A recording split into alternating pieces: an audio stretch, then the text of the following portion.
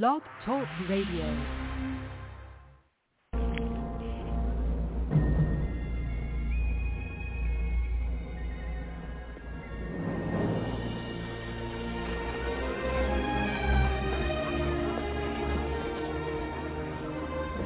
William Wallace? Can't be. We're tall enough.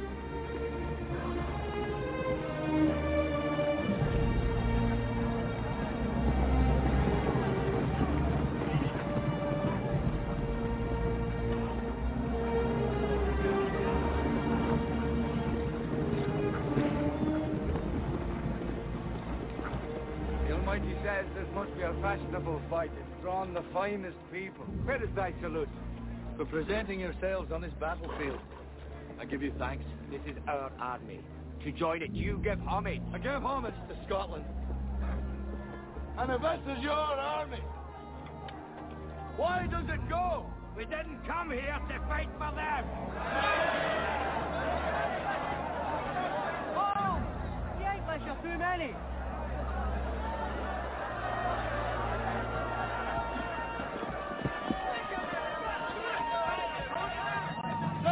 Scotland!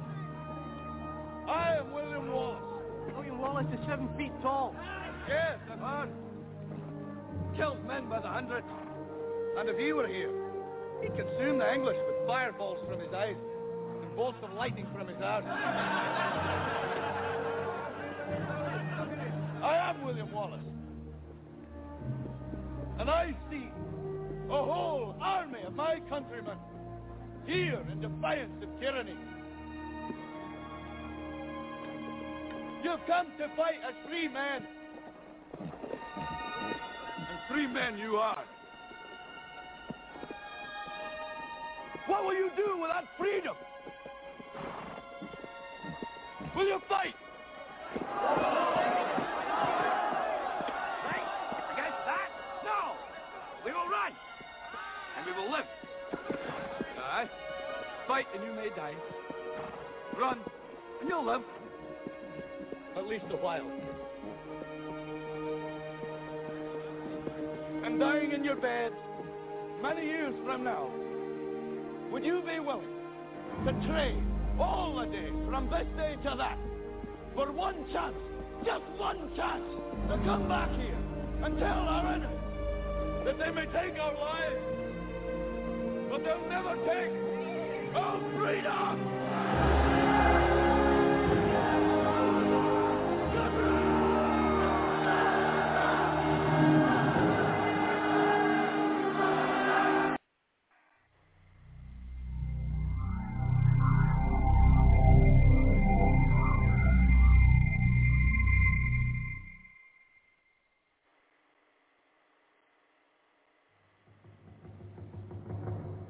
Walk into this room at your own risk, because it leads to the future. Not a future that will be, but one that might be. This is not a new world. It is simply an extension of what began in the old one. It has patterned itself after every dictator who has ever planted the ripping imprint of a boot on the pages of history since the beginning of time. It has refinements, technological advances, and a more sophisticated approach the destruction of human freedom. But like every one of the superstates that preceded it, it has one iron rule. Logic is an enemy and truth is a menace. In the councils of government, we must guard against the acquisition of unwarranted influence, whether sought or unsought, by the military-industrial complex. The potential for the disastrous rise of misplaced power exists and will persist. For we are opposed around the world by a monolithic and ruthless conspiracy that relies primarily on covert means for expanding its sphere of influence. It is a system which has conscripted vast human and material resources into the building of a tightly knit, highly efficient machine that combines military, diplomatic, intelligence, economic, scientific, and political operations. Its preparations are concealed, not published. Its mistakes are buried, not headlined. Its dissenters are silenced, not praised. No expenditure is questioned, no rumor is printed, no secret is revealed. I appeared before the Congressional Committee to tell what I knew of activities, which I believe might lead to an attempt to set up a fascist dictatorship. A part of that plan, of course, is to induce the gradual surrender of American sovereignty, piece by piece and step by step, to various international organizations, of which the United Nations is the outstanding but far from the only example. The consequent willingness of the American people to allow the steps of appeasement by our government, which amount to a piecemeal surrender of the rest of the free world and of the United States itself. We have before us the opportunity to forge for ourselves and for future generations a new world order, a world where the rule of law, not the law of the jungle, governs the conduct of nations. When we are successful, and we will be, we have a real chance at this new world order, an order in which a credible United Nations can use its peacekeeping role to fulfill the promise and vision of the UN founders. I had planned another closing message, but I feel compelled to say what I'm about to say. Now, I risk sounding like a conspiracy theorist, but it's no longer a theory. What I'm about to say is fact. The secret organizations of the world power elite are no longer secret. They have planned and are now leading us into a one-world communist government. On the outskirts of the national capital today, black limousines with darkened windows converged on a hotel where private security guards imposed ironclad control. The limos carried royalty, political power brokers, and industrial titans to a secret meeting that will last all weekend. It's known as the Bilderberg Group. Could their objective be world domination? Money from our treasury is now being spent for this effort. We will have a new currency and a new constitution modeled on the Soviet Union's constitution. Our rights will not be inalienable, but they will be granted by government who can also take them away. This is terrorism of the most worst kind, brought on you by our own government. The strongest, freest nation in the history of mankind will be averaged into world communism.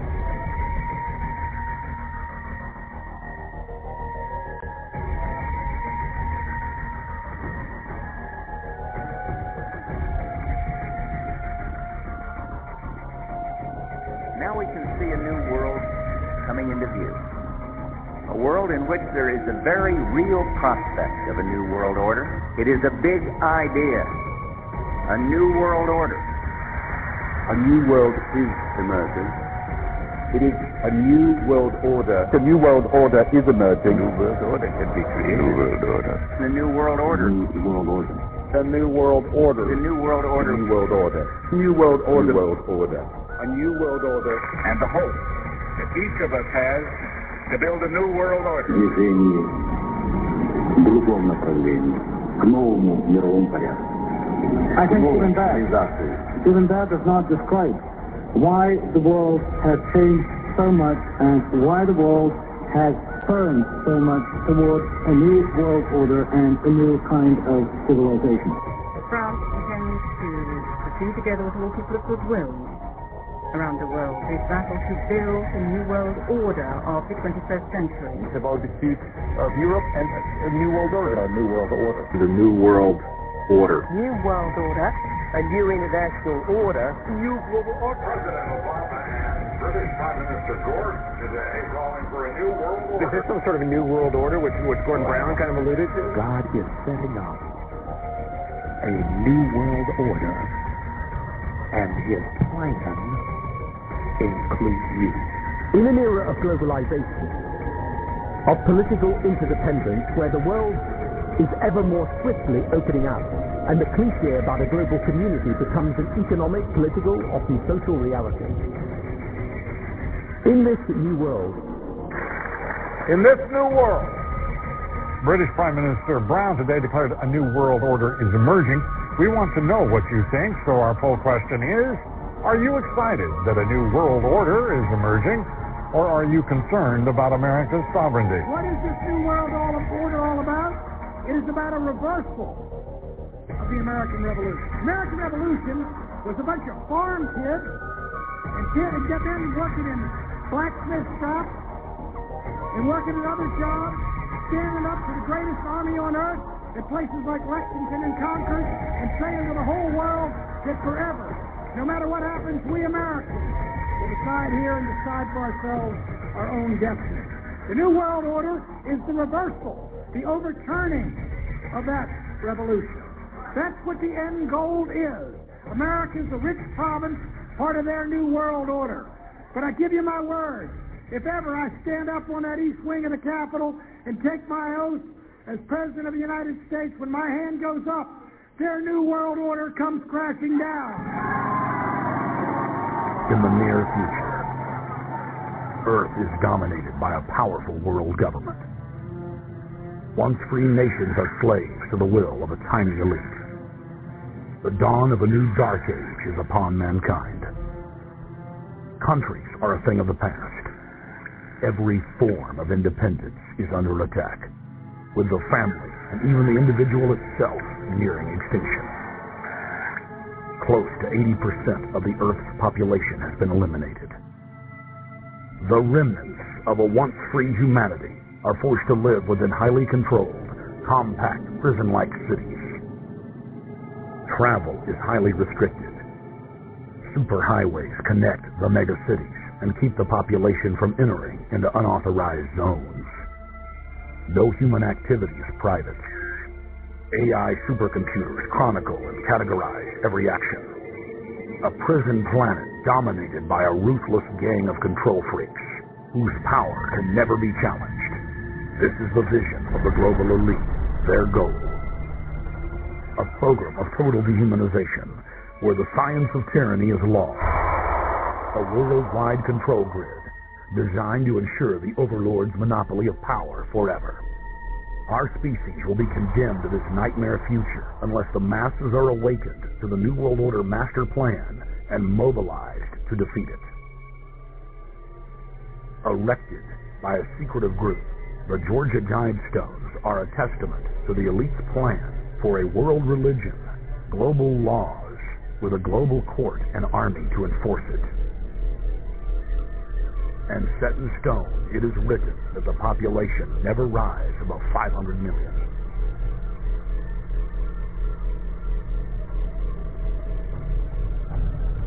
In this film, you will learn how our world is truly governed. You will see how highly secretive roundtable groups interlock to form a global intelligence network. This group has been steering planetary affairs for hundreds of years. Now, in the final stage, they prepare for open world government. A goal tyrants throughout history have lusted after.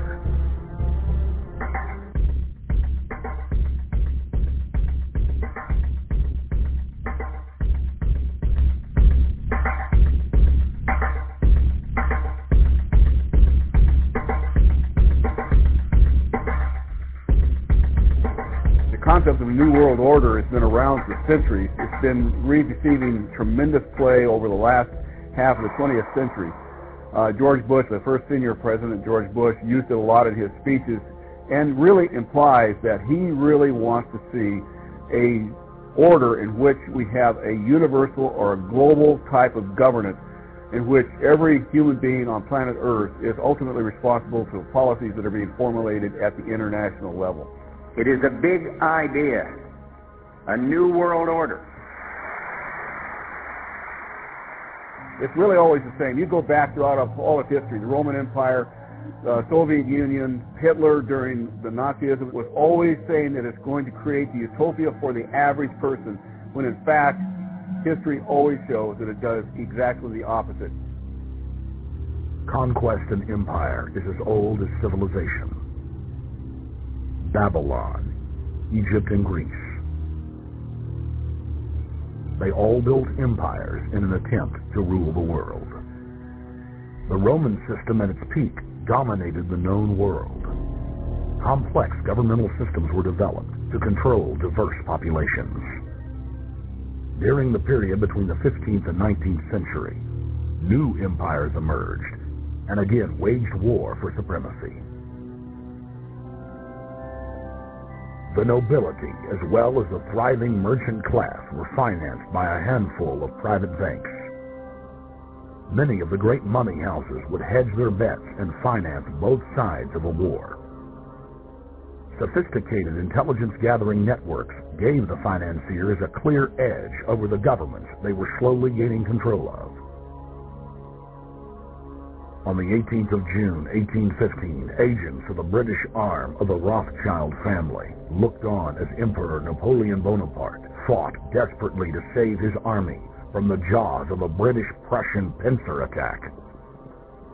A Rothschild agent was able to get the news of Napoleon's defeat at the hands of Lord Wellington to Nathan Rothschild, a full 20 hours before the news reached London.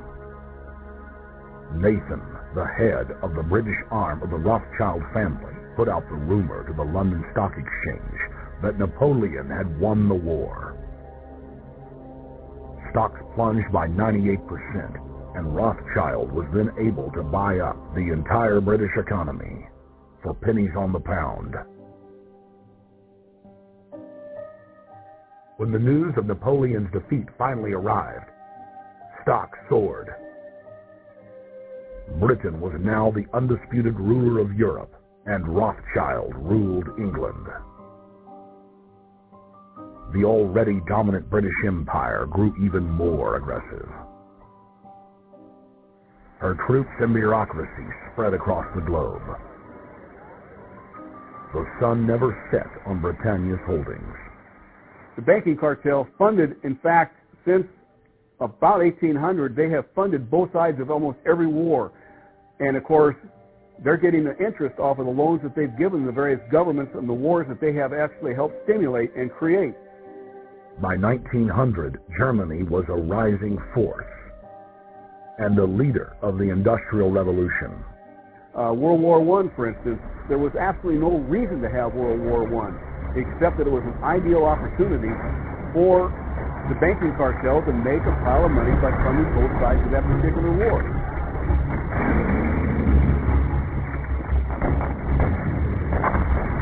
Armaments companies financed by Rothschild-controlled banks in Germany, France, England, and Austria bankrolled all the factions.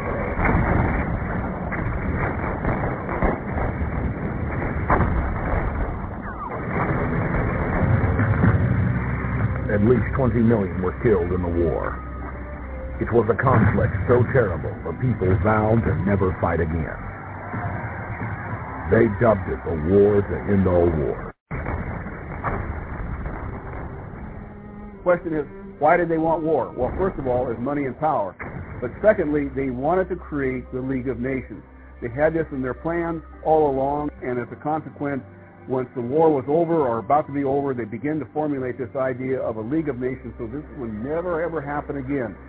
Hundreds of years of practice made the British experts at hiding their empire behind puppet governments and councils. In the name of stopping all future conflicts, they proposed that countries would join a League of Nations. Their true intention was for the League to serve as a framework for world government. President Woodrow Wilson, who had spearheaded the establishment of the private Federal Reserve System in the United States in 1913, strongly supported the establishment of the League of Nations. Woodrow Wilson was a very naive president. He was basically a college professor that was grafted into this whole system.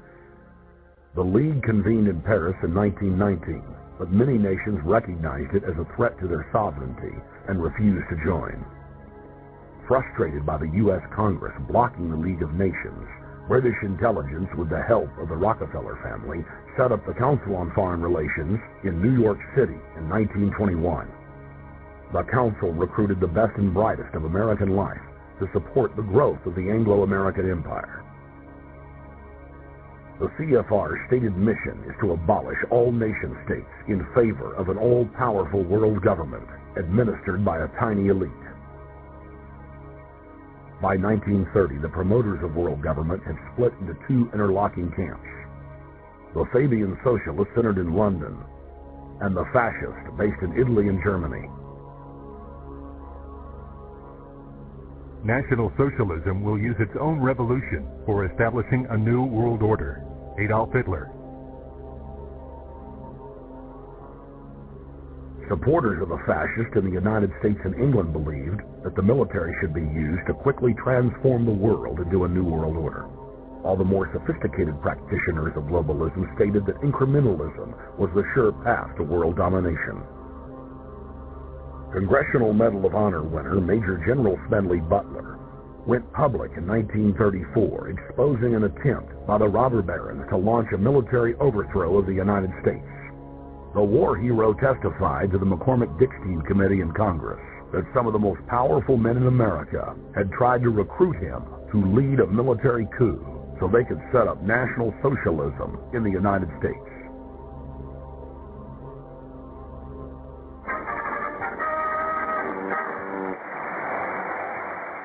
I appeared before the Congressional Committee, the highest representation of the American people, under subpoena to tell what I knew of activities which I believe might lead to an attempt to set up a fascist dictatorship. I was supposed to lead an organization of 500,000 men, which would be able to take over the functions of government. The fascists had also made deep inroads in England. Edward VIII, King of England, was forced to abdicate the throne because of his public support for Hitler. In the build-up to World War II, and during the conflict, the bankers again financed both sides, just as they had done with Napoleon.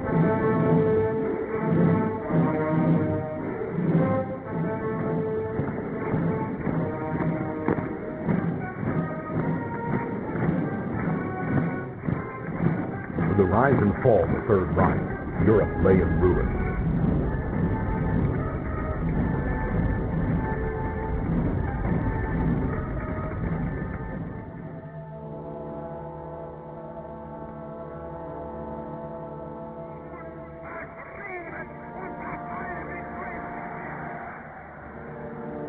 Once again, the elite claimed that only global governance could save humanity from certain destruction.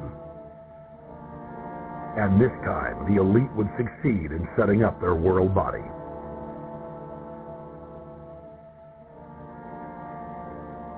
In April of 1945, at the Presidio Naval Base in San Francisco, the United Nations was founded by the victors of World War II. The United Nations complex was then built in New York City on land donated by John D. Rockefeller. Shortly after the elite established the United Nations as their base in the United States, the newly formed World Council quickly began work on the next phase in their plan, the incremental formation of continental superstates. The first step in their trilateral plan was the creation of the European Union. Unifying Europe had been tried many times and was extremely unpopular. Where Napoleon and Hitler had failed to accomplish their goals using force, the globalists would succeed using stealth. The British spearheaded the formation of the Council of Europe on May 5, 1949. The Treaty of London claimed to only establish trade ties between European nations, like NAFTA or GATT in North America. Its true intention was the formation of a European superstate.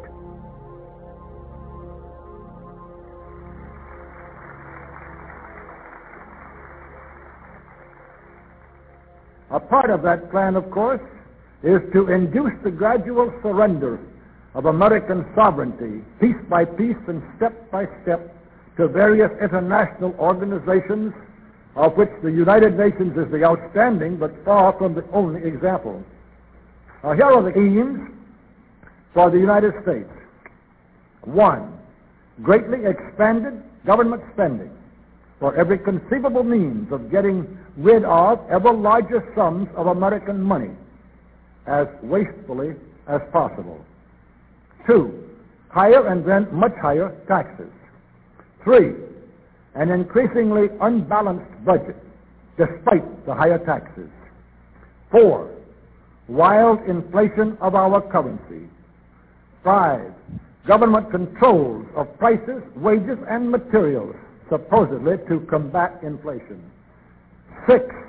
Greatly increased socialistic controls over every operation of our economy and every activity of our daily lives. This is to be accompanied naturally and automatically by a correspondingly huge increase in the size of our bureaucracy and in both the cost and reach of our domestic government. 7, far more centralization of power in Washington and the practical elimination of our state lines. There is a many-faceted drive at work to have our state lines eventually mean no more within the nation than our county lines do now within the states. 8, the steady advance of federal aid to and control over our educational system, leading to complete federalization of our public education.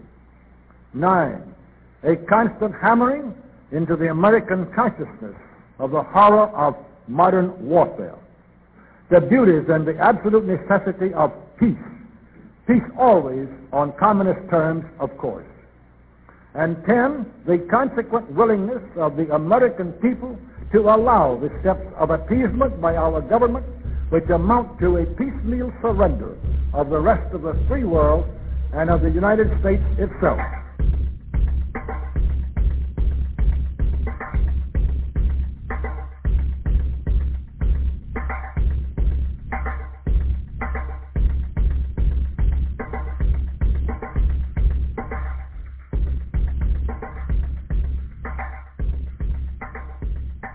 In 1775, the American Revolutionary War began as the American colonies sought to detach from England and its oppressive monarchy.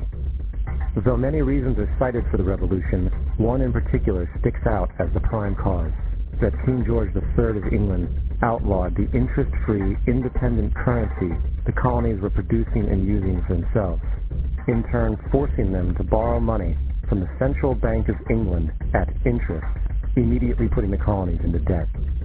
And, as Benjamin Franklin later wrote, the refusal of King George III to allow the colonies to operate an honest money system which freed the ordinary man from the clutches of the money manipulators was probably the prime cause of the revolution. In 1783, America won its independence from England. However, its battle against the central bank concept and the corrupt, greed-filled men associated with it had just begun. So what is a central bank? A central bank is an institution that produces the currency of an entire nation. Based on historical precedent, two specific powers are inherent in central banking practice: the control of interest rates and the control of the money supply, or inflation. The central bank does not simply supply a government economy with money, it loans it to them at interest. Then, through the use of increasing and decreasing the supply of money, the central bank regulates the value of the currency being issued. It is critical to understand that the entire structure of this system can only produce one thing in the long run: debt. It doesn't take a lot of ingenuity to figure this scam out. For every single dollar produced by the central bank is loaned at interest. That means every single dollar produced is actually the dollar plus a certain percent of debt based on that dollar. And since the central bank has the monopoly of the production of the currency for the entire country, and they loan each dollar out with immediate debt attached to it, where does the money to pay for the debt come from? It can only come from the central bank again, which means the central bank has to perpetually increase its money supply to temporarily cover the outstanding debt created, which in turn, since that new money is loaned out at interest as well, creates even more debt. The end result of this system without fail is slavery, for it is impossible for the government and thus the public to ever come out of the self-generating debt. The founding fathers of this country were well aware of this.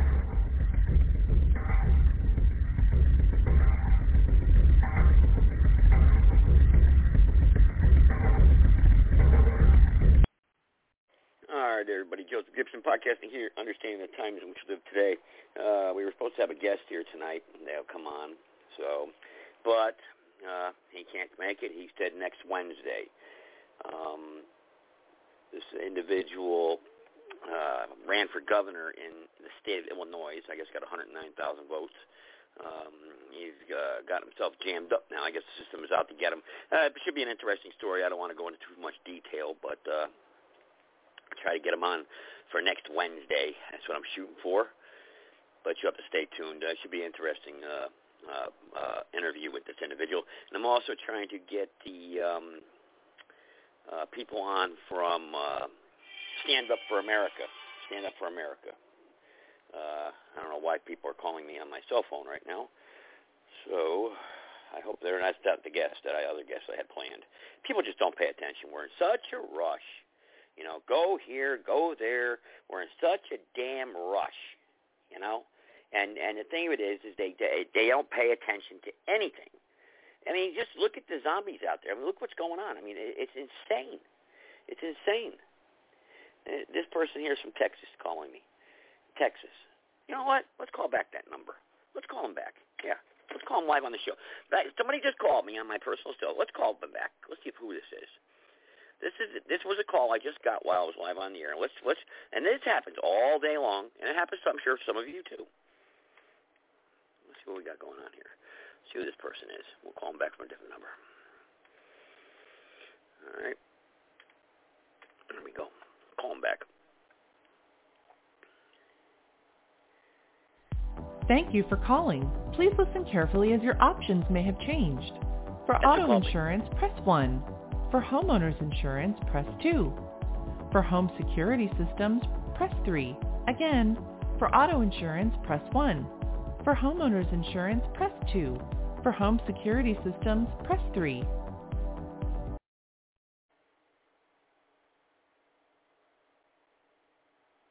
Hello? Yes. See? Hello? Now I got blank, right? Now they just hang up on you. You know? Let's do this a different way then. We'll do it from a different standpoint there. They want you to press 1, 2, or 3. Let's see here. Let's do it like this. Here we go. We'll call them up live there. Hey, this is Coach Christian. I'm actually returning your call. Coach Christian. This is what now it ties me to another number. Just the other day on how you put $7,000 in your pocket in the next 14 to 21 days. Look at that. You left a message saying you had interest in finding out more about our gun. Unbelievable. I called from my show number and it gave me a different message. Now I call back from this number and Coach Christensen. A scam. Here we go. I'm actually returning your call right now. Yeah, you're returning my call. You know, yeah. This is what's happening out there. This is what's happening. It's 903-354-2973. That's the phone number. You know, let's go after some of these bastards here tonight. Let's see who other bastards call me here. And I can get into their. Oh no, I got nothing to do here. Let's call them up. We'll call them up here. Why not? Call this number here. We'll call this one right here. I know this one was a telemarketer today that called me earlier. All right, let's see here. Yeah, we'll call this one up. We'll see what we got here. You jerks. No, this is what I'm saying. They just bother you. And they do it like, I mean, it's just, this has to, I mean, it's just robocalls. They just constantly call people. Let's see what this is. I'll call them all back. Let's call them all back. Thank you for calling the Business Loan Department. If you are interested in our unbeatable business loan products, please press 1 to speak with the loan agent. If you wish to be placed on the Do Not Call list, please press 2 now.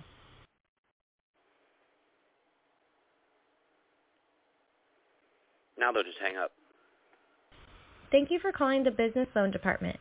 If you are interested in our unbeatable business loan products, please press 1 to speak with the loan agent. If you wish to be placed on the Do Not Call list, please press 2 now.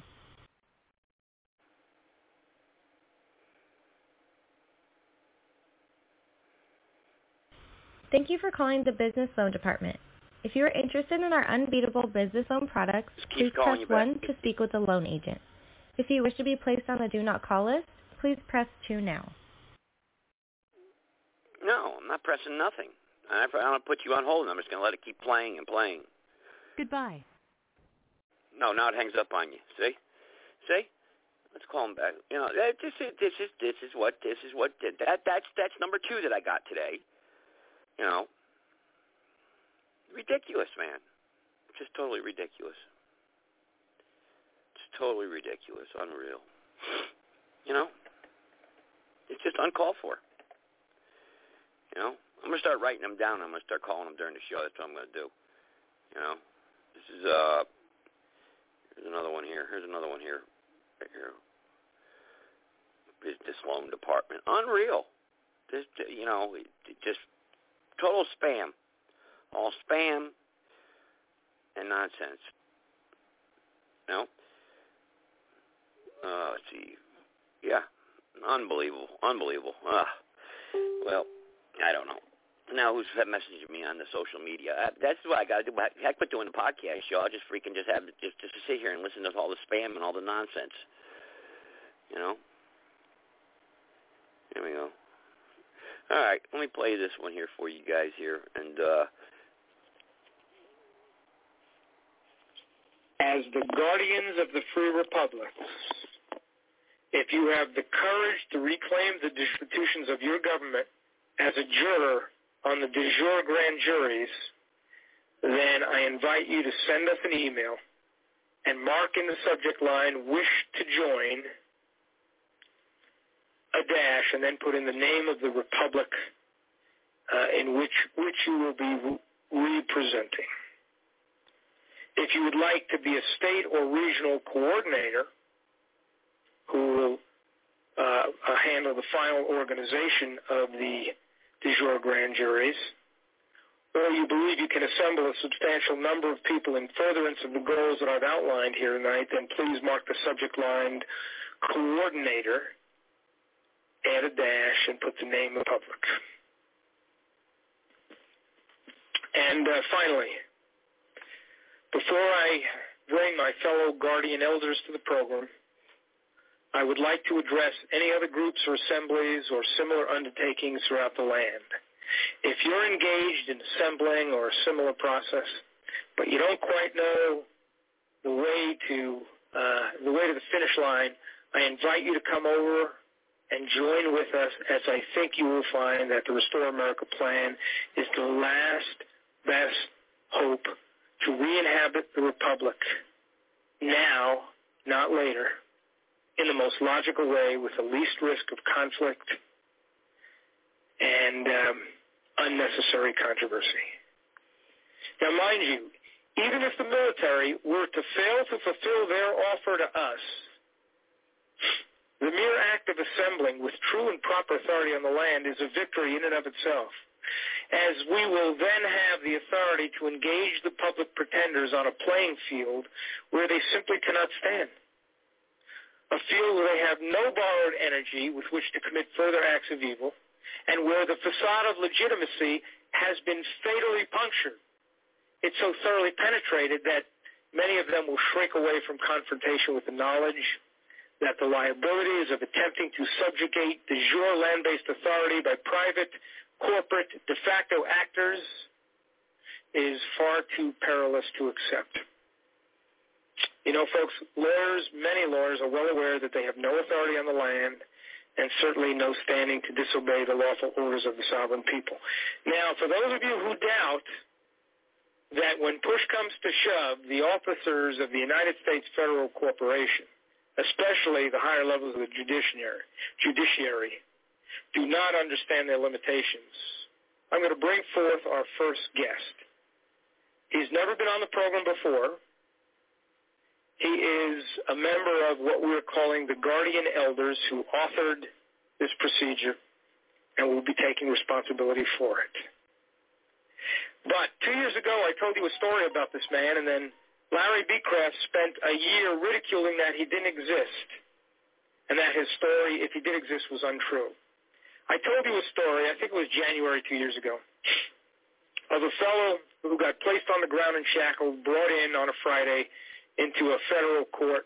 They said they'd hold him till Monday, and he told the marshals, if you do, I'll issue a warrant for your arrest. They asked him how, and he said, I'll issue the warrant. I'll have 3 county notaries sign off on it. So you'd better take me to the magistrate tonight. And they did. And the magistrate entered court and said, sir, what's your name? And he said, I am who I say I am.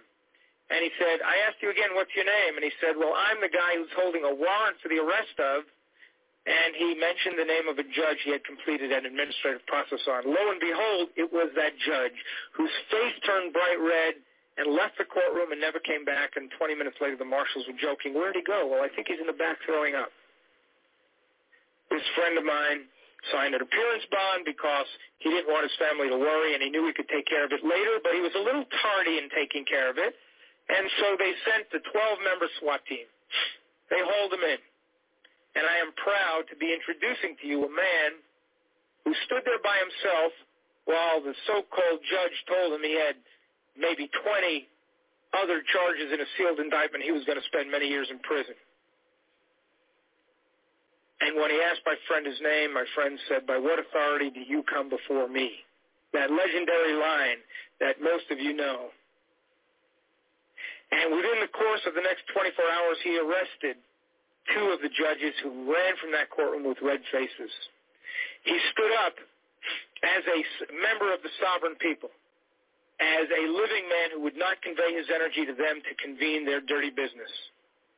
And when the chief judge said to him, "What are you going to do?" Rather, the second judge said to him, "What are you going to do with the problem you have?" He said to the judge, "I need to correct you. I don't have a problem, you do. But I tell you what, I understand there's a lien for $135 million against this place, so I'll have 3 county notaries sign off on it. We'll mail it to the provost marshal, and we'll hold a bleeping yard sale around there." He said that in open court, and the judge ran. And before the end of the second day, the final judge, the chief judge, ran from the room, then stuck his head back in and said, "Oh, I forgot. Case dismissed, all charges dismissed." And they brought my friend into a holding room. And then they brought 10 U.S. Marshals. By the way, you understand there is no such office. 10 U.S. de facto agents, one by one, to apologize to him. Unprecedented. And then they brought him into chambers, and the 3 judges were there, and they said, "If you get any more paper from this building, please do not send it back to us. Just call us, and we'll take care of it." And so I bring you tonight a man who knows who he is. That's the kind of people you will be guided by in this process. And I'm proud to welcome to the program Regan Duane. Regan, thanks for joining us, especially when you have the flu. Yes, I'm a little bit under the weather. All right, well, thank you, Regan. And you don't even sound like you. But be patient for 1 minute because I'd like to bring our other guests in. Sure. Secondly, this second guest is someone that our regular listeners know very well. What can I say about him that won't embarrass him to no end? Because he is a humble man and a scripturally honest broker in every sense of the word. If you need advice and if something is right and wrong, this is the man you go to. He grew up on the south side of Chicago, and you would not want to go up against him in a dark or, for that matter, a light alley. And he has looked them in the face 60 or 70 times and told them to get lost. He does not carry state ID. He drives around, as both of these fellows do, in their own vehicles, without plates, without placards. He's a man of enormous knowledge and dedication, and absolutely has refused for years to take any compensation for the assistance that he has provided to people. He has put himself on the line more than anyone I know. He has a command of the issues better than anyone I know. And he is in the front line of many of the things that we do. You've heard him before. You've listened to him because he's worth listening to. My pleasure to bring to the program Thomas Bradford Schultz. Tom, welcome to the program. Thank you, Sam. Good to be here. Now, I don't know if our third guest, the third member of the Guardian Elders, is with us or not. Because he was supposed to call me earlier, but he was involved in seminar, and the phones are tied up from what I've heard from the producer in my ear. We're okay, so we do have an open line. Tim, if you're out there trying to get in, call in now, please. This fellow is well known to most of you because he has toured the country selflessly to bring you freedom, his freedom documents and his freedom methods. He's charged minimally for that sharing of information. He has a wealth of people who look to him for counsel and advice. He's a wonderful guy, another scriptural devotee. He has engaged them in their own forums. He is a former employee of FEMA in Florida. I believe he was second in command in the state, so he knows the system from the inside.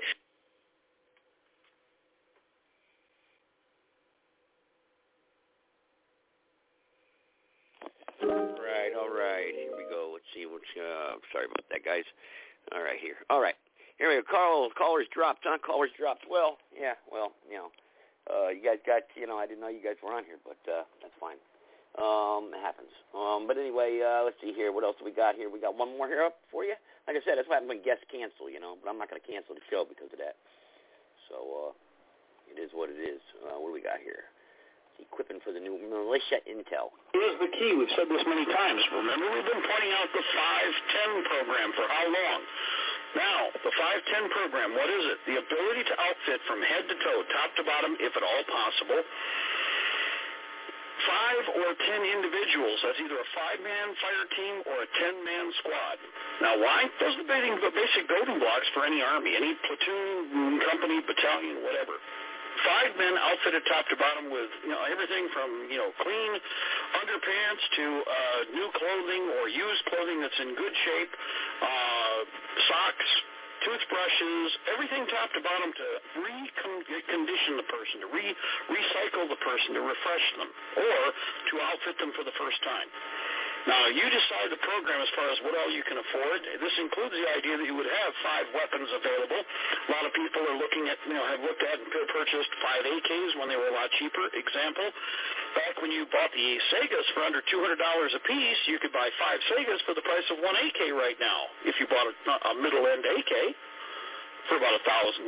You're buying one of the more progressive, the newer AKs, all the bells and whistles. You could have bought 5 Segas, $185 to $195 a piece, and 7.62x39 or 223. Well, people did that. Some of them bought them when they were under $200 in with the shotguns. The people did that. That's good enough. In fact, those are very fine weapons. They may have bought 5 Nagant rifles, 5 pump shotguns, whatever they've got. They've got the ability to outfit top to bottom and to a degree combat equip the individuals top to bottom. That's part of a deep tactical logistic deployment across the country. And the more we do and the more we build, the better off we'll be. You want to get this thing over with faster and reduce the time, we need a deep logistic train in place, and it needs to be diversified. So it's not all in one place, and we have it spread all over creation. You can't stop us from being able to fight and to be able to fight effectively. But we're going to have to think ahead. All right. That's your report on that. Okay, let's go up here. I think I got one more here for you. Oh, sorry. Live intel. All right, here we go. Let's see here. The storm. Here we go.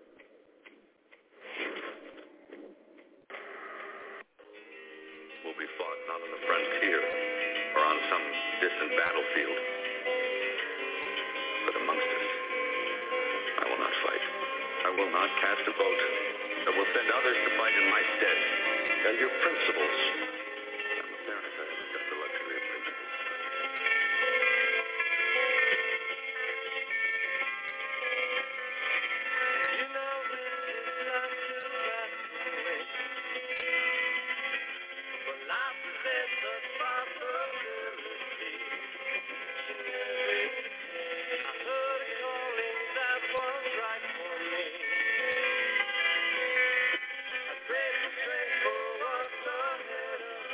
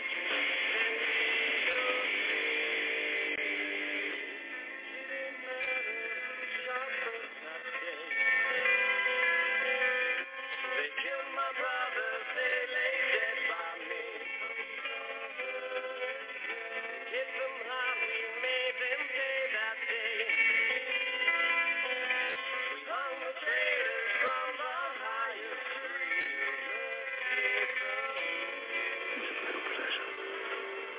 Before this war's over, I'm going to kill you. My way.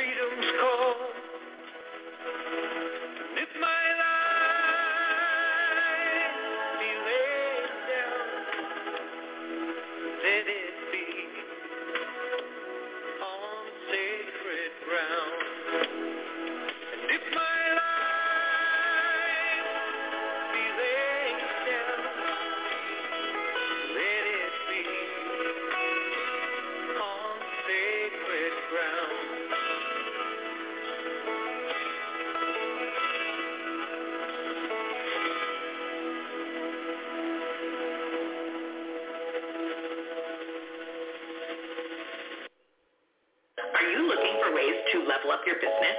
Now's the time to take your side hustle online. Hey, Colonel Shithead! You can kiss my ass! God damn it, Billy!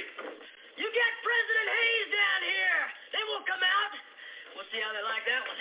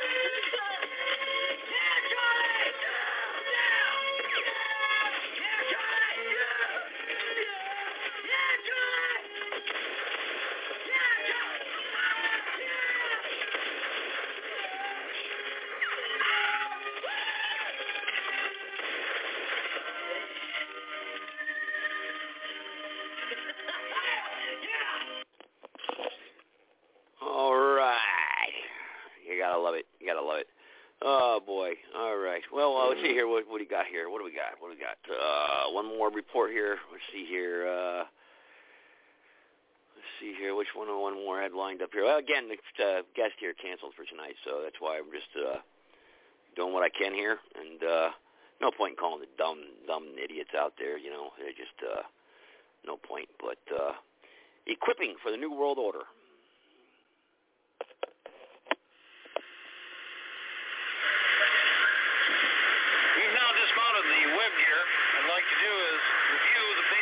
Of the M1956 gear and what are also the basic components, though made out of nylon, for the Alice equipment. In this case, the basic component is a pistol belt, or cartridge belt as it's called.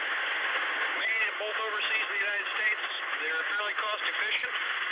I would prefer OD green, a more neutral color for almost all environments.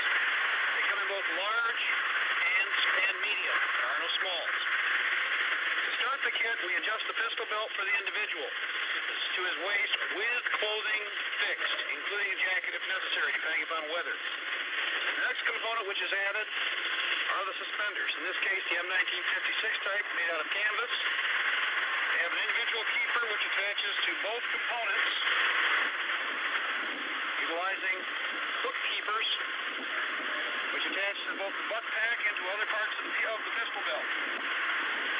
These suspenders are essential to support the weight of the combat load. They are adjusted by length to the individual. They come in both small, medium, large, and extra large.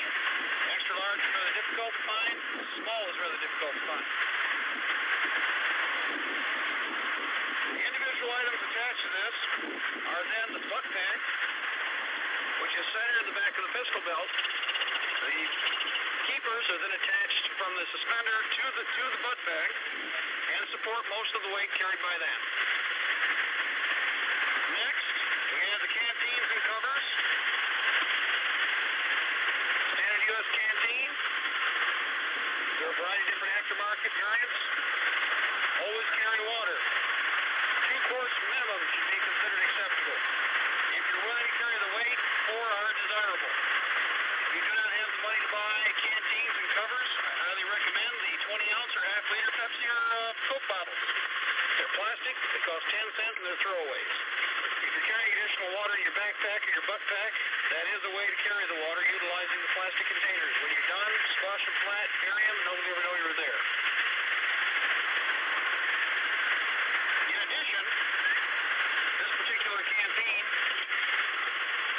is the stainless steel model, made circa World War II. Stays sterile, easily cleaned, and we have a U.S. issue canteen cup. Canteen cup is one of those essential items in the field for field cooking, field service. They're simple to maintain, easy to use, have a self-made handle attached. approximately kidney-shaped. Will carry a little under a quart of material, soup, water, whatever. These canteen cups and the stainless are integral and attach and then store inside the canteen cover. This particular type is a canvas cover. If you're in a hot environment, you'll note that we have a sunny day here, we wish to use natural convection to cool the canteens. We soak the canteen cover in water and then allow for natural convection. The drawing of the cool water away from the canteen actually circulates air, reduces the temperature of the canteen water, in many cases to down around 45 to 50 degrees. This is a natural process, and it was a design feature with the canteen covers that the military produced. The next step, going to the other side, the Type 56 shovel cover. This allows for the storage of a fighting knife or bayonet on about a 70-degree angle to the torso. It allows for easy access. Again, individual fighting knife. This particular one is for the M1 Garand. Very good steel, made at the time of the zenith of our steel technology. The entrenching tool itself is probably one of the most priceless tools the infantryman carries. During the Vietnam War, it has been stated by the Viet Cong and the North Vietnamese that one of the finest implements left behind by U.S. soldiers was the U.S. entrenching tool. Better made steel, a manufactured tool that will last for generations. Many are still in service over there.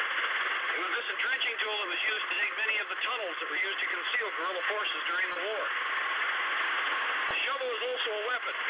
It has two folded stations and is capable of being used when sharpened as a desirable mayhem device, either a chopping device or a being weapon. In many cases, the later models with the wooden handle have a pickaxe, which is also attached to the shovel. In this case, we'll demonstrate.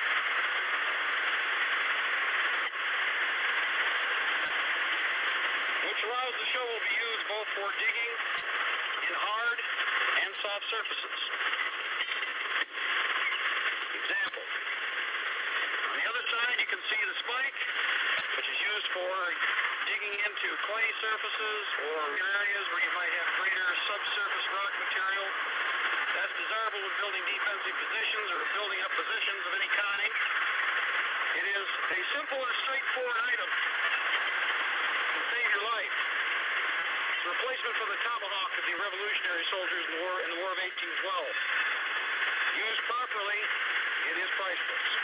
Again, don't lose it. Somebody else will use it on you. Going from the shovel and shovel covers, we then move forward to the magazine pouches. In this case, these are the magazine pouches that was originally used with the 20-round magazines for the M16 rifle. Very desirable if they can be found for use with the M1 Garand, the SKS carbine stripper clips, and a variety of other short magazines that are available and on the market right now. These have a simple plastic closer, a squeeze type. Makes very little noise, allows for ease-vess. They are a little noisier than the older Type 56 covered closers, which are made out of canvas.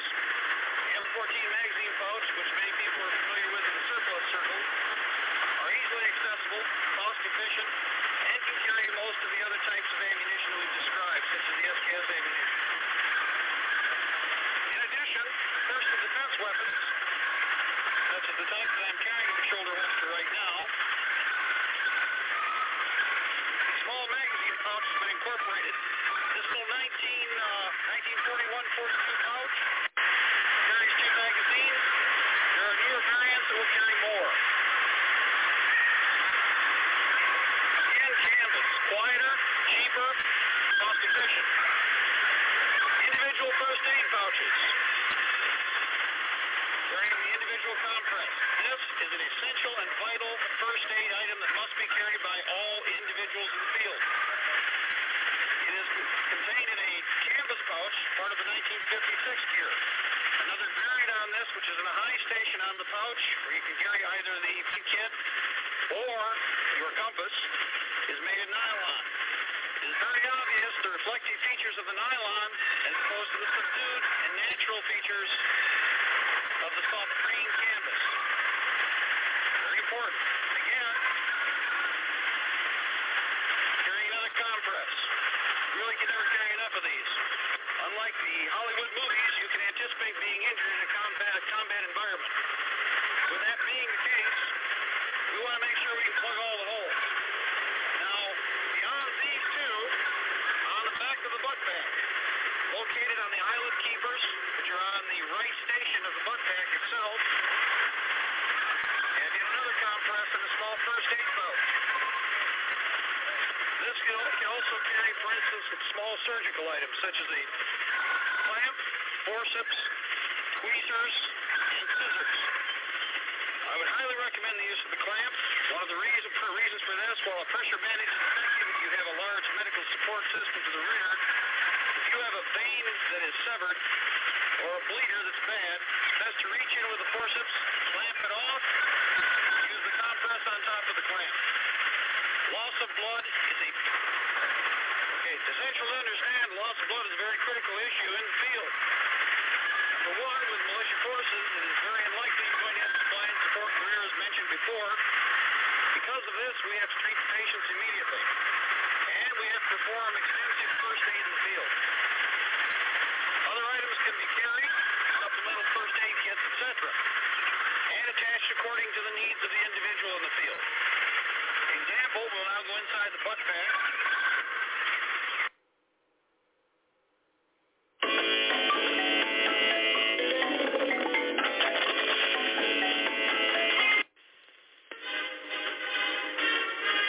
Auf einem rückwärtigen Bahnhof sind frische Reserven schwerer und schwerster Waffen eingetroffen.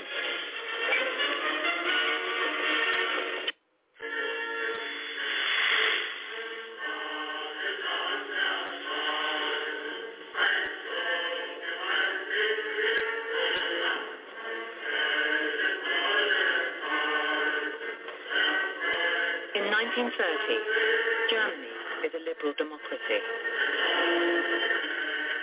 With elections, parliament, and the rule of law.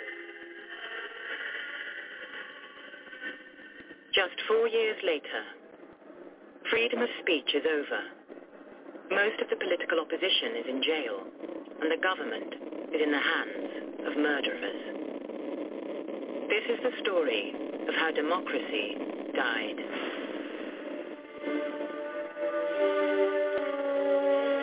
To piece together how it happened, historians and experts have examined those 4 years, each from a different individual perspective. You cajole, you influence, you manipulate. They'll take us inside the minds of those that fought fascism. They realize that these people are after your head. They want to annihilate you from existence altogether. And the Nazis themselves. Himmler genuinely believed that he would create a racially pure Germany, where the Aryan race would reign supreme.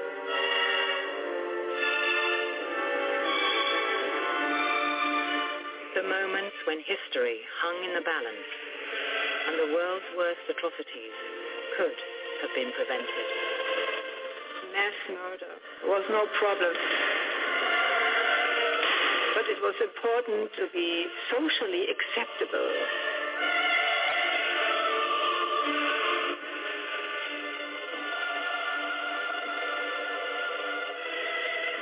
Do people care about the truth?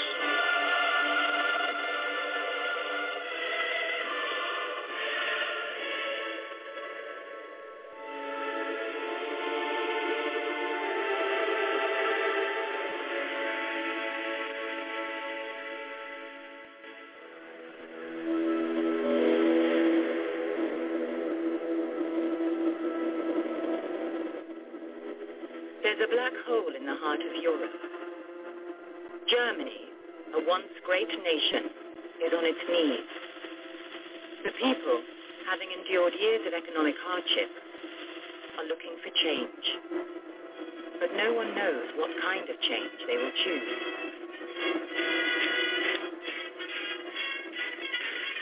Another milestone is marked in Germany's Germany's political history. The 1930 general election should have brought clarity, but it didn't. It's a total mess. The vote split between 14 different parties. The Communists, the Social Democrats. The Centre Party is just about able to put together a moderate coalition government, but it's a weak one. The only party who are happy, who make substantial gains, are the Nazis.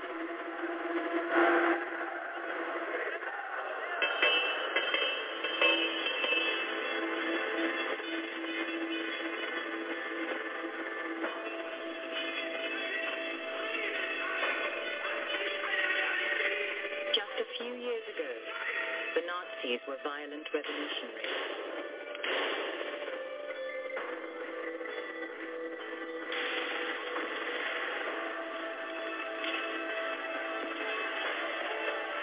Their revolution failed.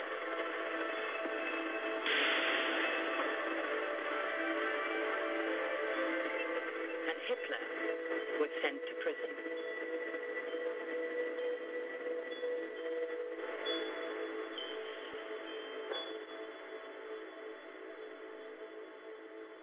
But out of that failure, Hitler devised a new strategy for the Nazis: to pretend to be a legitimate political party and destroy democracy from within.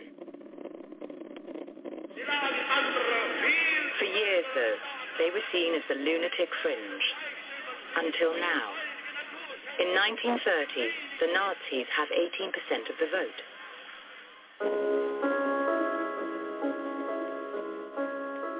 And that captures the interest of this man.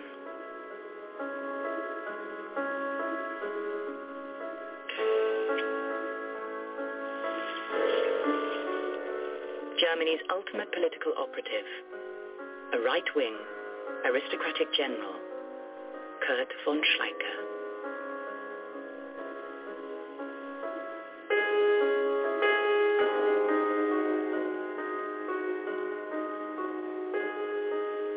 It has been noted by many people that Schleichen in German, means to sneak, to creep. So in English he would be the creeper or the sneaker, which strangely is a very accurate denomination for what he did and for what he was. If you see politics as a game as Schleicher did, he is a master in the play of power.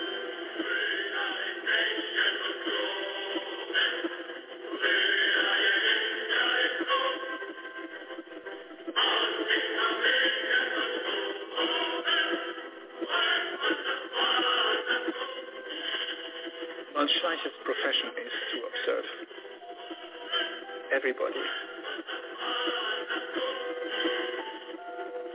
And the Nazis appear like the Deus ex machina, or like Jack in the Box, as something which was not foreseen. It's saying, we offer you this.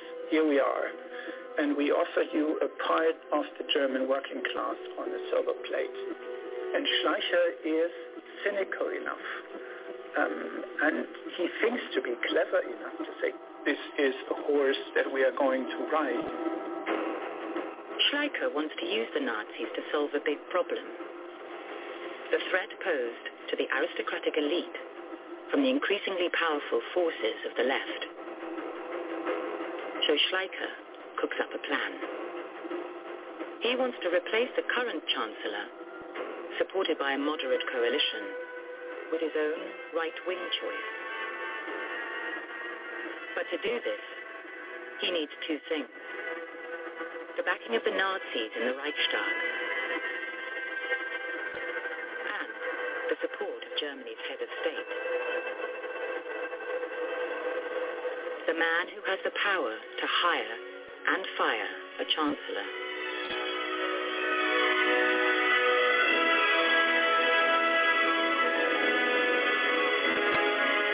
Schleicher had to persuade President Hindenburg, an 82-year-old war hero, to work with the Nazis.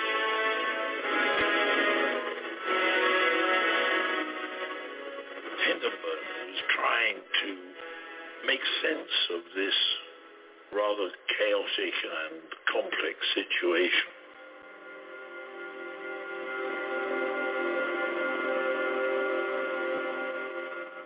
You want the book? Yeah. He's not really a politician at all, is my reading of his character. Soldiering, particularly in wartime conditions, is an exercise, amongst other things, in command. Politics are somewhat different, particularly in a democracy. If we look at politics as a game, as Schleicher does, Hindenburg simply is what in chess would be the king. Everything comes down to who is close to Hindenburg. Who is close to the king is close to power. So Schleicher was one of the closest person, if not the closest person, to the president.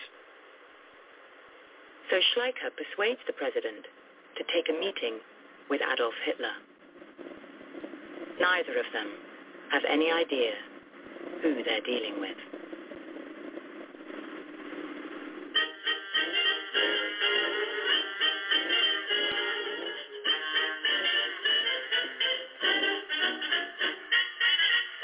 Hitler is living with his niece, Geli Raubel, who it's rumored he was having sex with.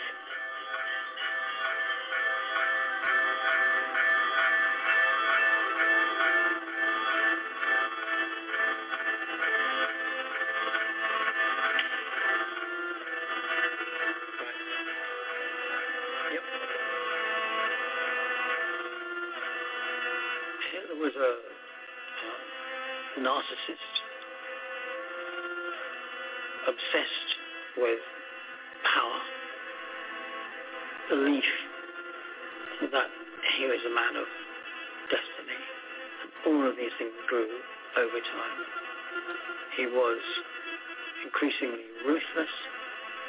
He was filled with hate, particularly against the Jews.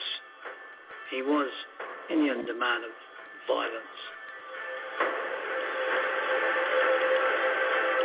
Hitler's niece, Geli, is found dead. She shot herself in the chest with Hitler's revolver.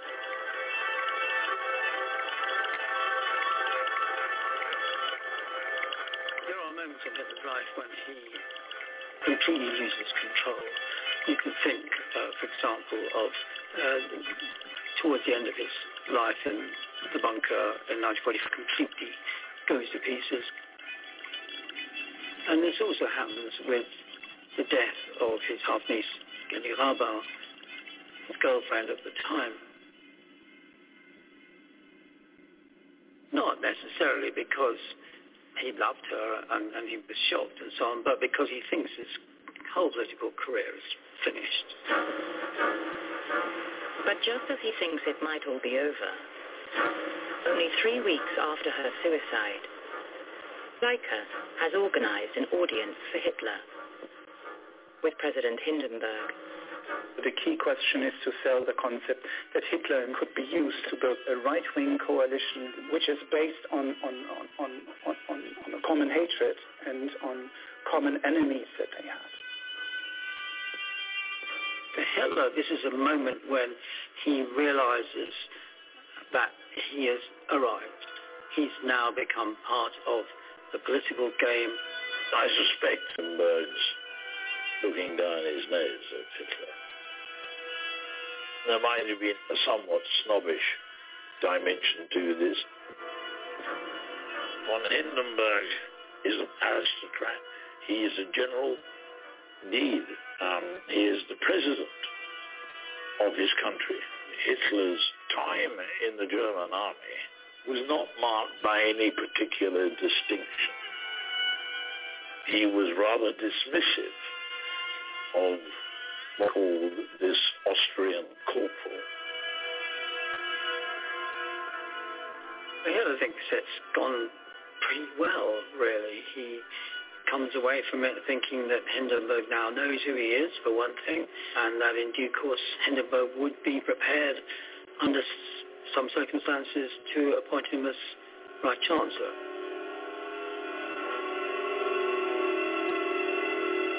Hindenburg concludes Hitler is best suited for the office of postmaster, quote, so that he can lick me from behind on my stamps, unquote. So it wasn't a very deep impression that Hitler made. This is not how things are. An upstart. So Schleicher thinks if plan A goes wrong, you should have a plan B.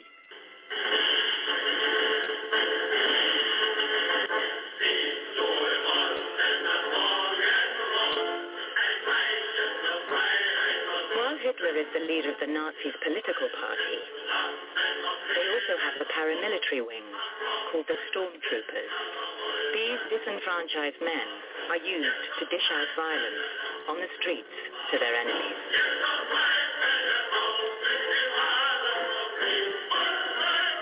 But in a way that the Nazi Party can deny involvement.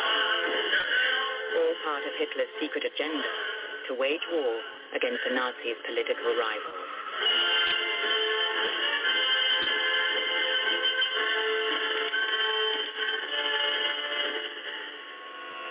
In this too, Schleicher sees an opportunity.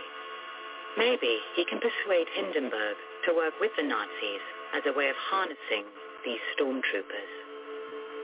For Schleicher, the stormtroopers are precious elements because the left-wing insurgency probably has to be broken with force, and these people represent this force. The German army is weak and depleted, an issue that the old man cares about. Maybe they could use the stormtroopers to bolster the ranks.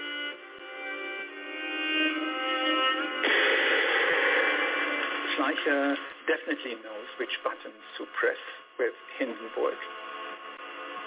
Hindenburg regards it as his duty as president to see Germany back as a great power. So Schleicher is saying to Hindenburg, the Nazis with the stormtroopers represent a fresh start. I mean, as a soldier, that would have resounded with him, without doubt, in my view. With the president on board, he now needs to persuade Hitler to join his right-wing coalition government as the junior partner.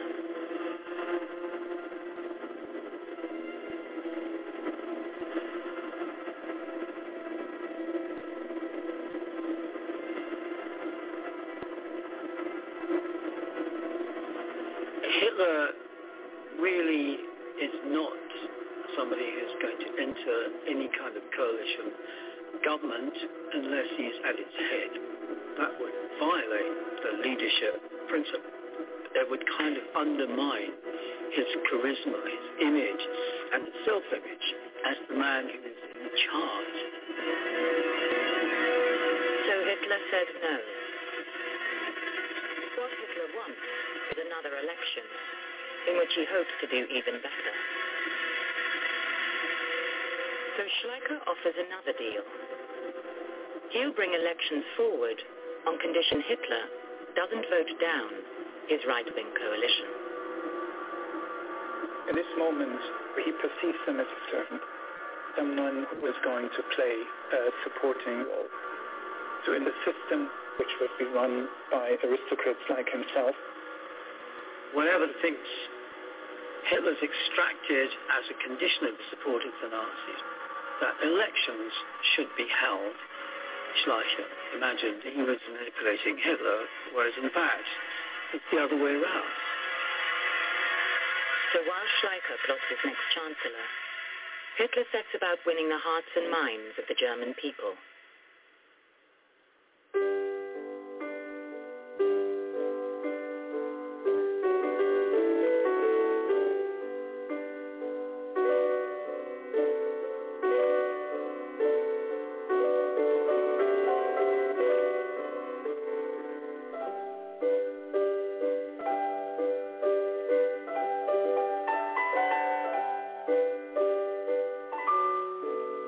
Himself as a man of the people.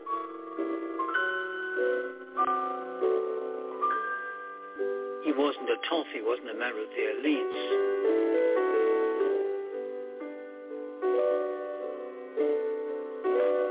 was a man who projected himself as an ordinary bloke, as it were. And that, I think, managed to unite many different kinds of people. While Hitler's support grows, some realize that he's not the respectable politician he seems. And one man tries to prove it in court.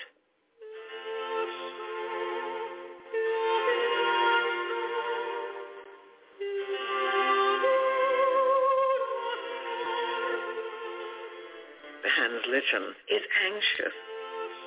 He saw the rise of what he believes is going to be a very dangerous movement.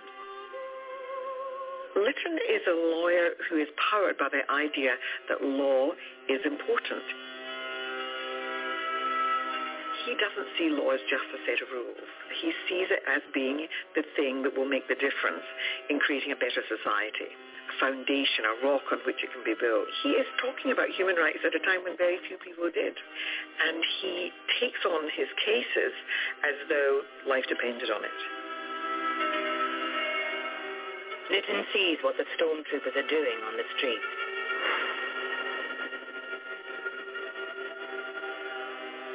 When they attack a nightclub full of communists, dozens are injured and 4 stormtroopers are charged. Lichten wants to join the dots back to the Nazi Party itself. Hitler is saying that he believes in law. He believes in a rules-based society. And he would never himself speak of violence and using violence. But Hans Lichten, he understood what fascism was about. He understood what Nazism was about. And so he thinks, how do we make this case of use in a bigger struggle? And he decides that a summons should be issued to get Hitler before the court.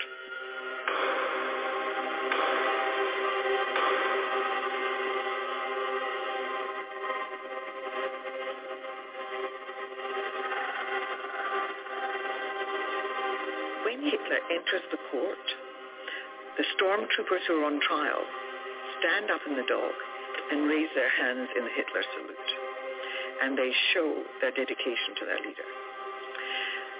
Hitler is absolutely in control. Hitler went there prepared to say something very well rehearsed and says that he had no knowledge at all of what the stormtroopers would do. This was a rogue group.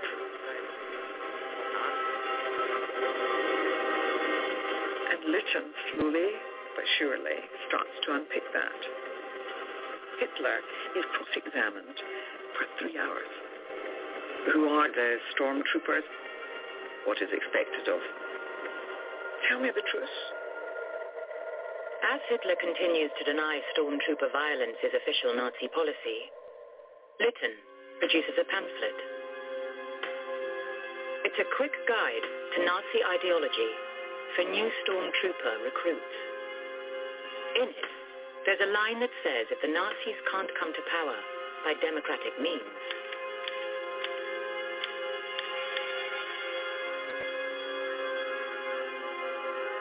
Lichten plays his trump card and he presents it to Hitler. Look at this. You're telling us you're a Democrat, that you're running a Democratic Party? Look what your pamphlets say. It must have been so exhilarating. You know, there's nothing more satisfying than a good cross-examination if you're a lawyer. And then he gets angry. From this position of calm leadership, he becomes the rather frothing man that we know he was capable of being. By keeping at it, slowly and patiently, he wore down the veneer. You just know that someone has been reduced in size. And I think Hitler was. Hans Lichten is exactly the sort of man who Hitler rather despised. A Jewish lawyer, a clever man, an intellectual. They were traitors, vermin. They were less than nothing. And so it was a great victory for Lytton. But by God, had he made an enemy in the Führer.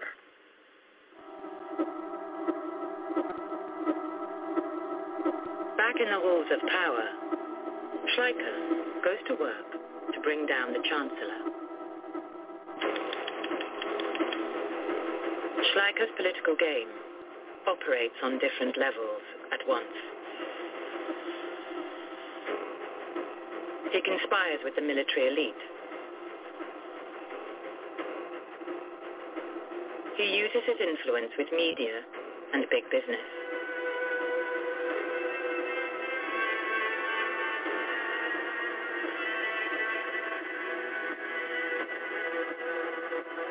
He spreads gossip to weaken the Chancellor's standing in political circles.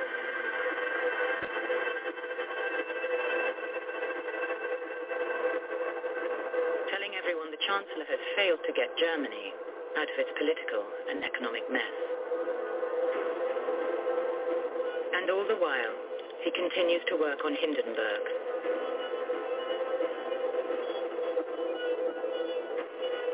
The only man who can fire a chancellor.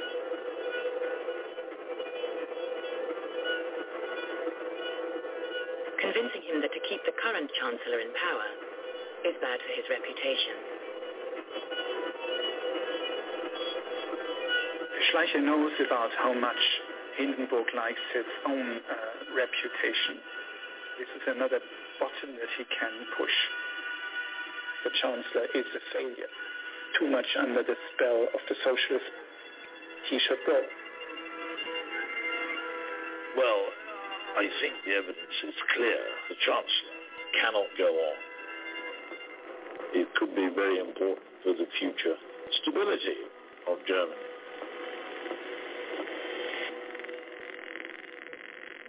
This is Schleicher at his best.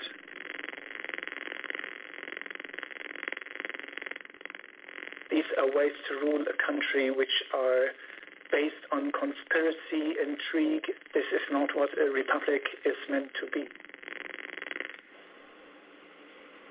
And so within weeks of his deal with Hitler, Schleicher has persuaded the president to fire the chancellor and accept Schleicher's choice for a new chancellor.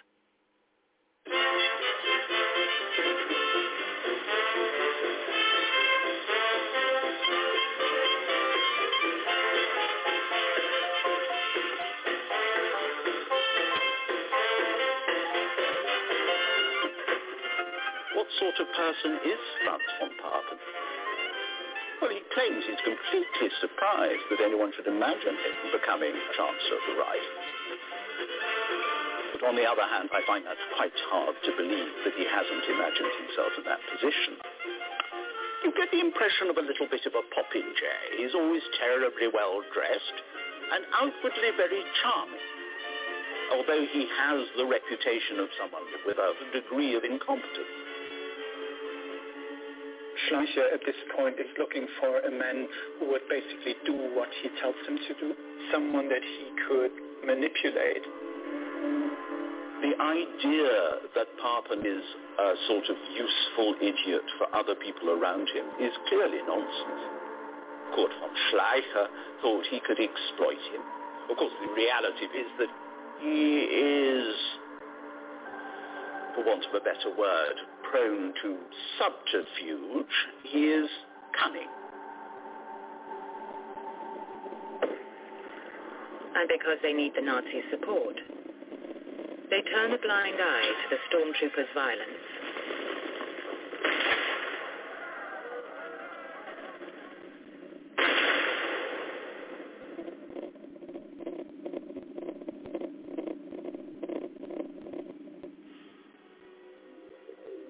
I certainly don't get the impression that Papen is particularly moved by what's happening on the streets. You know, he is a man who does not see the morality of his position. For Papen, the Nazis are the ticket to power.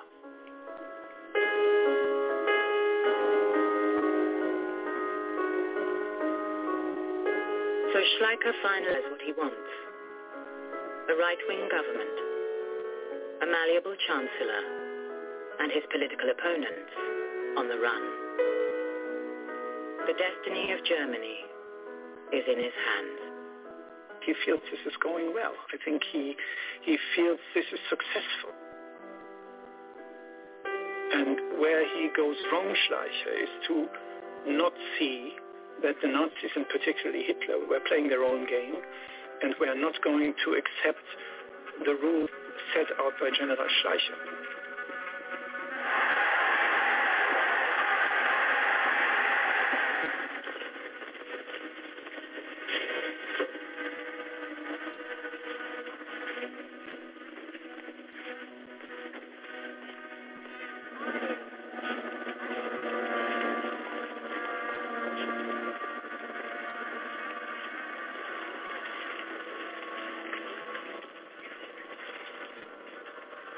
On Election Day 1932, all the key players cast their vote.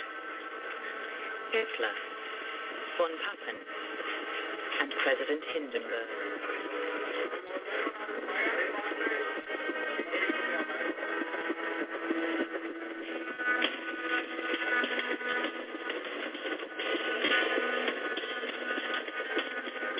Hitler realizes that if he tells a very simple message, it doesn't matter if they're true or not. The point is that you have to keep repeating them, keep hammering them in. Make Germany great again. Restore the economy. They are empty slogans, but they're carrying a message that, although vague, it's very powerful.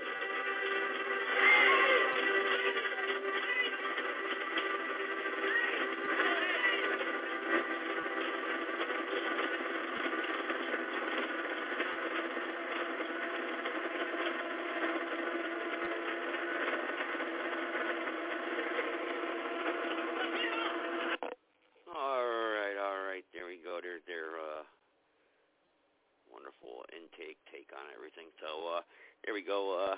One perspective there.